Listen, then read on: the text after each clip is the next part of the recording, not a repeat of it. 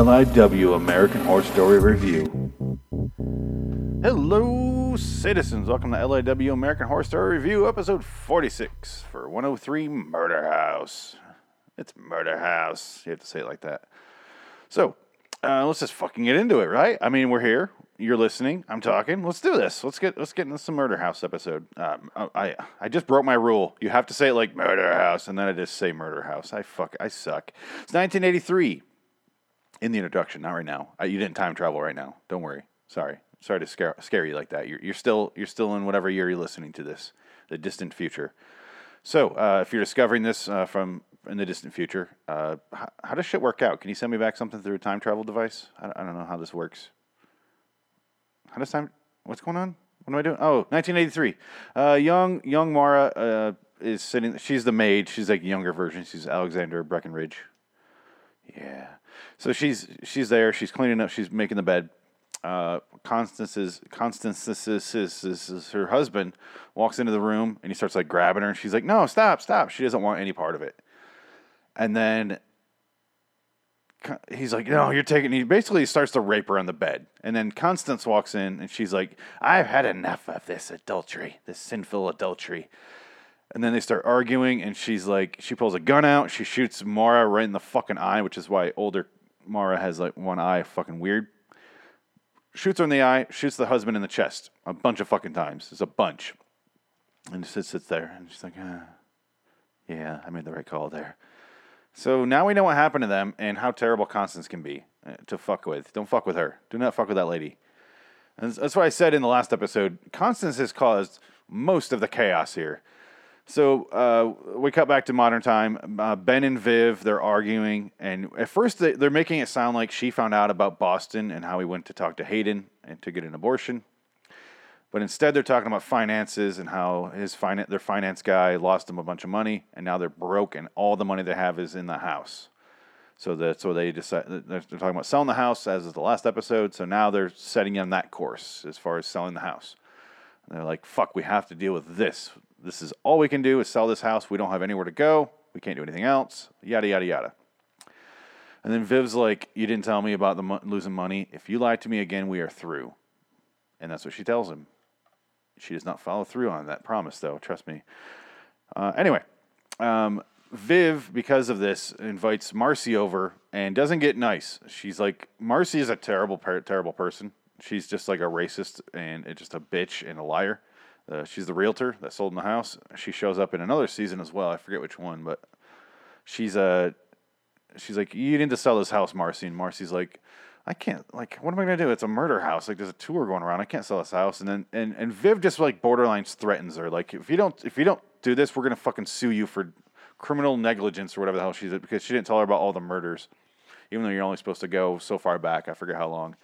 But basically, Viv becomes like fucking, like the fucking claws come out, the fangs come out, everything's coming out. And she's like, Marcy, don't fuck with me, I'll fuck you up, you fucking fuck, and go sell the fucking house. And Marcy's like, okay. They introduced that Marcy has a gun here, I believe, or is that earlier? I don't remember. But the point is, she has a gun. That'll come into play later. I'm just mentioning it now so it makes sense later. Because you listen to this, you don't watch the actual episode because you're a fucking weirdo. Why would you do such a thing? But I like Marcy as a character. She's a terrible person, and that's kind of the fun of it. It's where as a writer, when you're writing a character like this, you go, what can I say that's horribly offensive and take none of the credit for because this horrible person's saying it? And it's like Archie Bunker. Archie Bunker could say whatever he wanted, and you're supposed to hate him because he's the fool. And that's gone now. That shit is gone from our society. Now, if a bad person says the word retarded, they're like, it's an outrage. I'm like, yeah, but he's a dick anyway. That should outweigh the fact that he said the word retarded. He's a total dick. Like we're starting from a bad person, and you're getting offended over the word. I don't give a shit about the word. If Mother Teresa said the word retarded, I wouldn't be like, that bitch, stone her. It's completely different. I don't give a shit about words. Fuck you and your words and your sacred words. But when you're a writer, you get to go, Marcy's going to say this terrible thing. And what's the worst thing we can get her to say? Because it's so much fun. Because you have to take zero responsibility for once. Because if Viv came along and said a bunch of horribly racist shit, you'd be like, oh, I don't like Viv. You're losing from your main character. But this character's here just to be terrible. Let's get her to say a bunch of horrible shit. And there's no redeeming quality from Marcy at all. So it's just this fun little play with like Play-Doh character. It's like, what can we make out of this? What horrible shit can we make out of these different colored Play-Dohs? Let's mash them all up. Ironically making a brown, which she hates. At least as far as skin color goes. Let's make a brown person out of it that she can hate. So Moira and Constance, they're talking, and as we just saw previously, she killed her in 1983. And Constance is like, why don't you get the fuck out of this house? And she's like, I can't. And she's like, if I would have known, she didn't know that if you died there, you were stuck there. She's like, I fucked myself by killing you here. Like, we're stuck with you. We're stuck with each other. Great. And it's like, they have a good back and forth friendship that they kind of, the rest of the season kind of drifts away from. And I almost wish it didn't, because I like their playthrough. I like the fact that Mara never, and if you haven't seen the rest of the season, shame on you. I'm going to go ahead and assume you have. Mara never really gets vindictive. She genuinely seems like a nice person who slipped up, had an affair with a guy that's married, realized it was a mistake, said flat out, no, was getting raped, and then got killed for it and called a whore for the next 30 years by the wife of the husband. And that's what I like, is that she never, because you think she would go, you shot me in the fucking eye, fuck you, and she'd try to, kill her or something to her, scare her out, you can break a person's leg and they could crawl out of there, and every time they come back in the house, break their leg again, and you'll be like, oh, I'm not going in that house again, it's not worth a broken leg. It's every time I go in there, she breaks my fucking leg in the exact same spot. It's getting very annoying. But she could do something to keep her out of the house, but instead she just kind of deals with it, and then she keeps being a maid to these people who move into the house and just deals with it. It doesn't ever seem to get sick of it. She wants to leave. Oh, trust me, she wants to leave. She really wants. In season 8, they deal with that when her leaving. That's a great little. I've already talked about it in the show, so I can talk about it. She finally gets to leave the house. They take her bones out of the yard. And we'll come into her bones here in a moment. Come into her bones? How do you say that? We'll talk about her bones here in a moment. But let's cut back to a different scene where I fucking forgot Adina Porter is in season 1. She's in later seasons quite a bit. She's in quite a few seasons, I believe. Like, I think 6, 7, 8. But I've completely forgot she's in season 1. She's straight OG AHS. She's OG. Like, episode 3 OG. Okay? Do you understand? That shit rhymes for a reason. Adina Porter is sitting there. She's Ben's new patient. And she's just like, I want to come talk to you because my husband says I'm super boring, and he wanted me to learn some things. So I'm trying to learn the things he likes. So I learned all about baseball. I learned about the New York Yankees and the Giants. They're from San Francisco, and I also learned about the Oakland A's. They're nearby. Like, she's just going on like droll and boring, and like even when she's trying to relate to him, she's just like. She goes a little, like I said, every one of his patients is max level 10 of whatever they're supposed to be feeling. Like, Tate is screaming and crying all the time, and Adina Porter is like,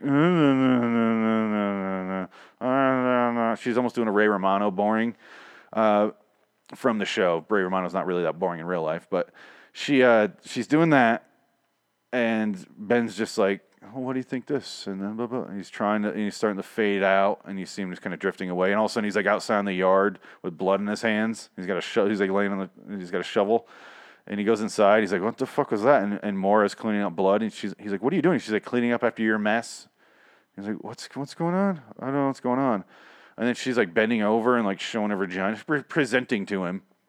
And then Ben snaps, and he's like, get the fuck out. You're fucking fired. Get out of the house. He doesn't swear like this. This is just my interpretation of the scene. He's like, get out of the house. You're fired. I'm so sick of this shit. I don't care. Sue me all you want. Have fun with it. I don't care. Get out. And then maybe he doesn't do this lawsuit thing yet. That's probably after this scene. And then Viv comes in. She's like, what's going on here? And he's like, she's coming on to me. I don't want to do this. I do not want this. And this is when Moira threatens the lawsuit here. He tells her to do the lawsuit later on. I'm out of order. I'm sorry. The whole damn system's out of order, okay? My whole damn note system.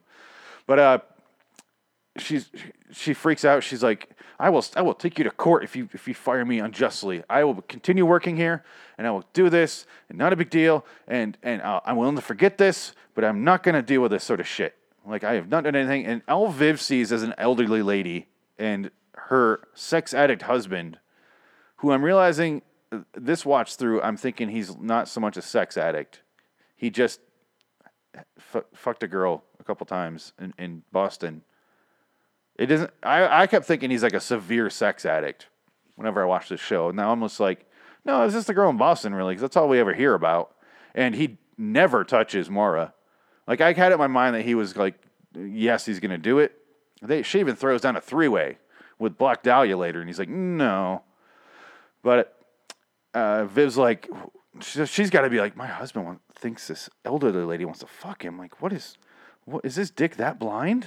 Like, what is he? Because really, his reality that he's explaining to her is this elderly lady keeps showing her vagina at me and wearing low-cut, skimpy outfits. And Viv sees like an elderly lady dressed down to her knees and like all buttoned up to her neck like a fucking Amish lady. And she's like, oh, okay.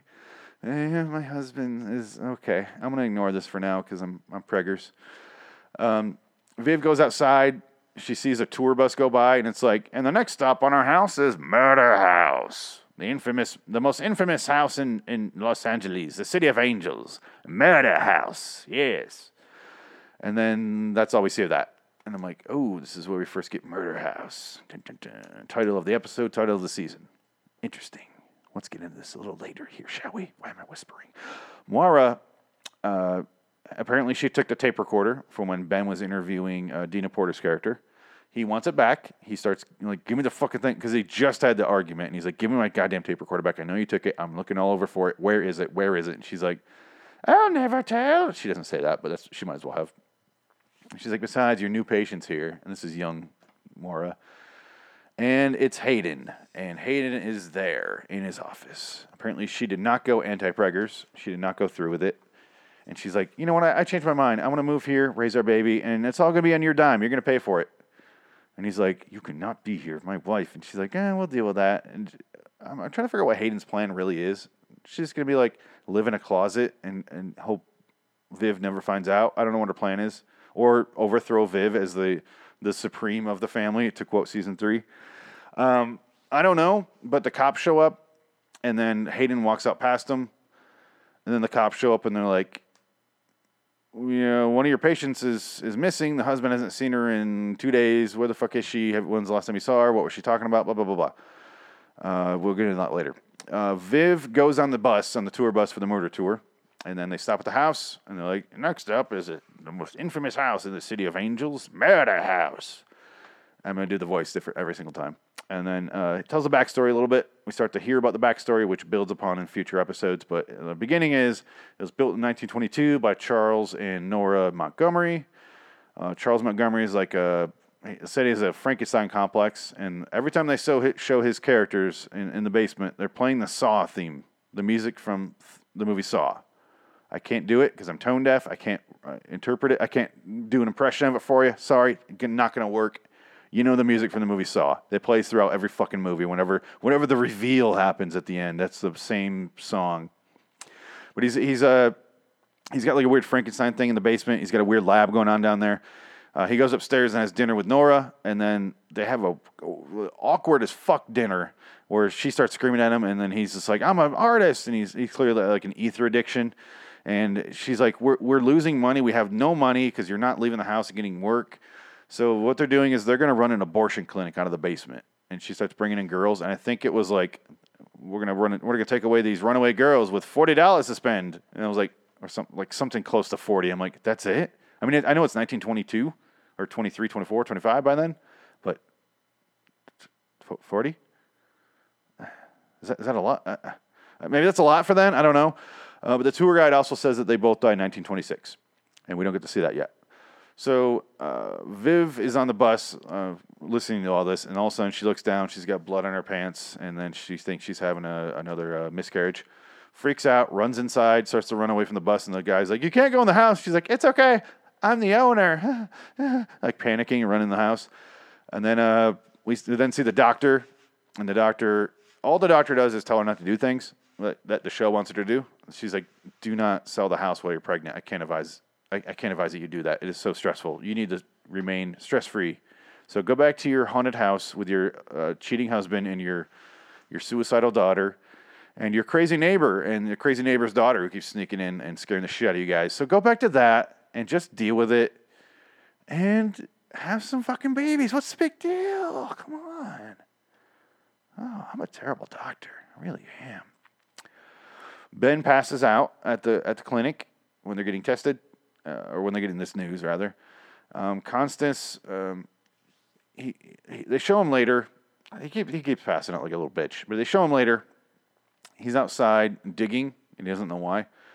And Constance convinces him not to dig, and I was like, why? And I was like, oh yeah, because she buried Maura and the husband in the yard. She buried him separately, obviously, but he was digging where Maura's body is. And that all Constance is trying to do is hide that fact. So that's why she tells him to stop digging. She doesn't give a shit about Ben at all. Everything Constance does is self-preservation at this point.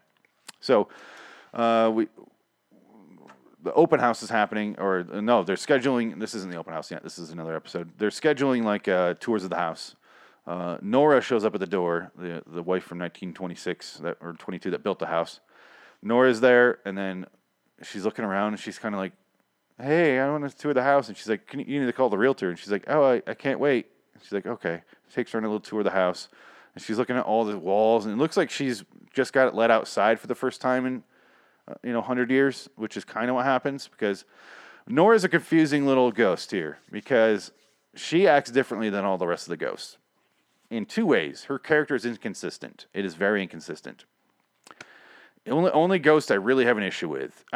And some of it comes up later, but I'm just going to go ahead and say she kills herself. That could be part of why she's the only ghost that seems like, I don't know why I'm here. I'm dead. She doesn't know she's dead. She doesn't know. It's like she hasn't seen the house in 100 years, but she lives with it. She's been there this entire time, obviously. So she's like, the kitchen's different. What's that thing? And she's like, it's a noodle sorter or whatever the fuck that is. And she's like, what is that contraption? What is this? Oh, you painted. Oh, what is, oh my God, what is it? And it's like she's never seen the house.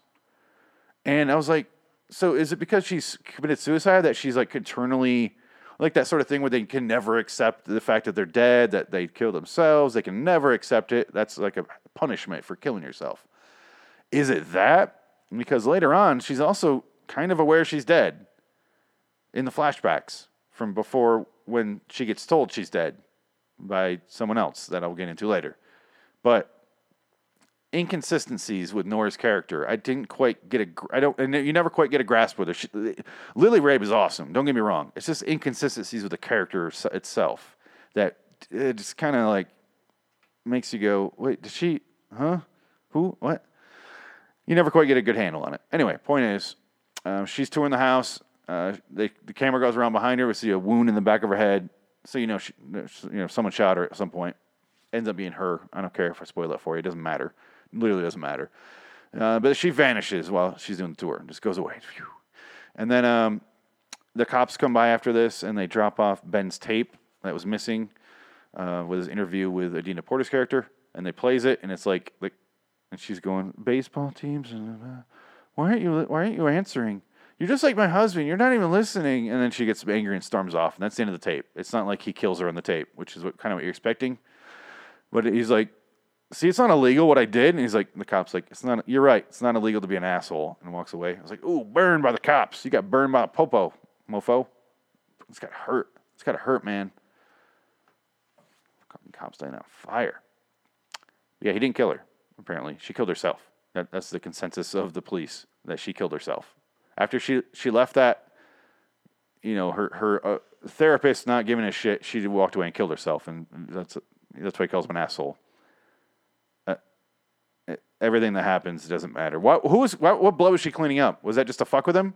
Where I was like, I'm cleaning up your mess, and she's cleaning up blood. Was she just fucking with him at that point?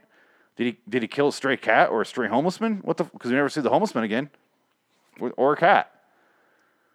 Did he just bring in a gallon of blood and dropped it on the ground and went out back in the yard, and then Maura started cleaning it up? I don't know what blood. She's just got to be fucking with them at this point, right?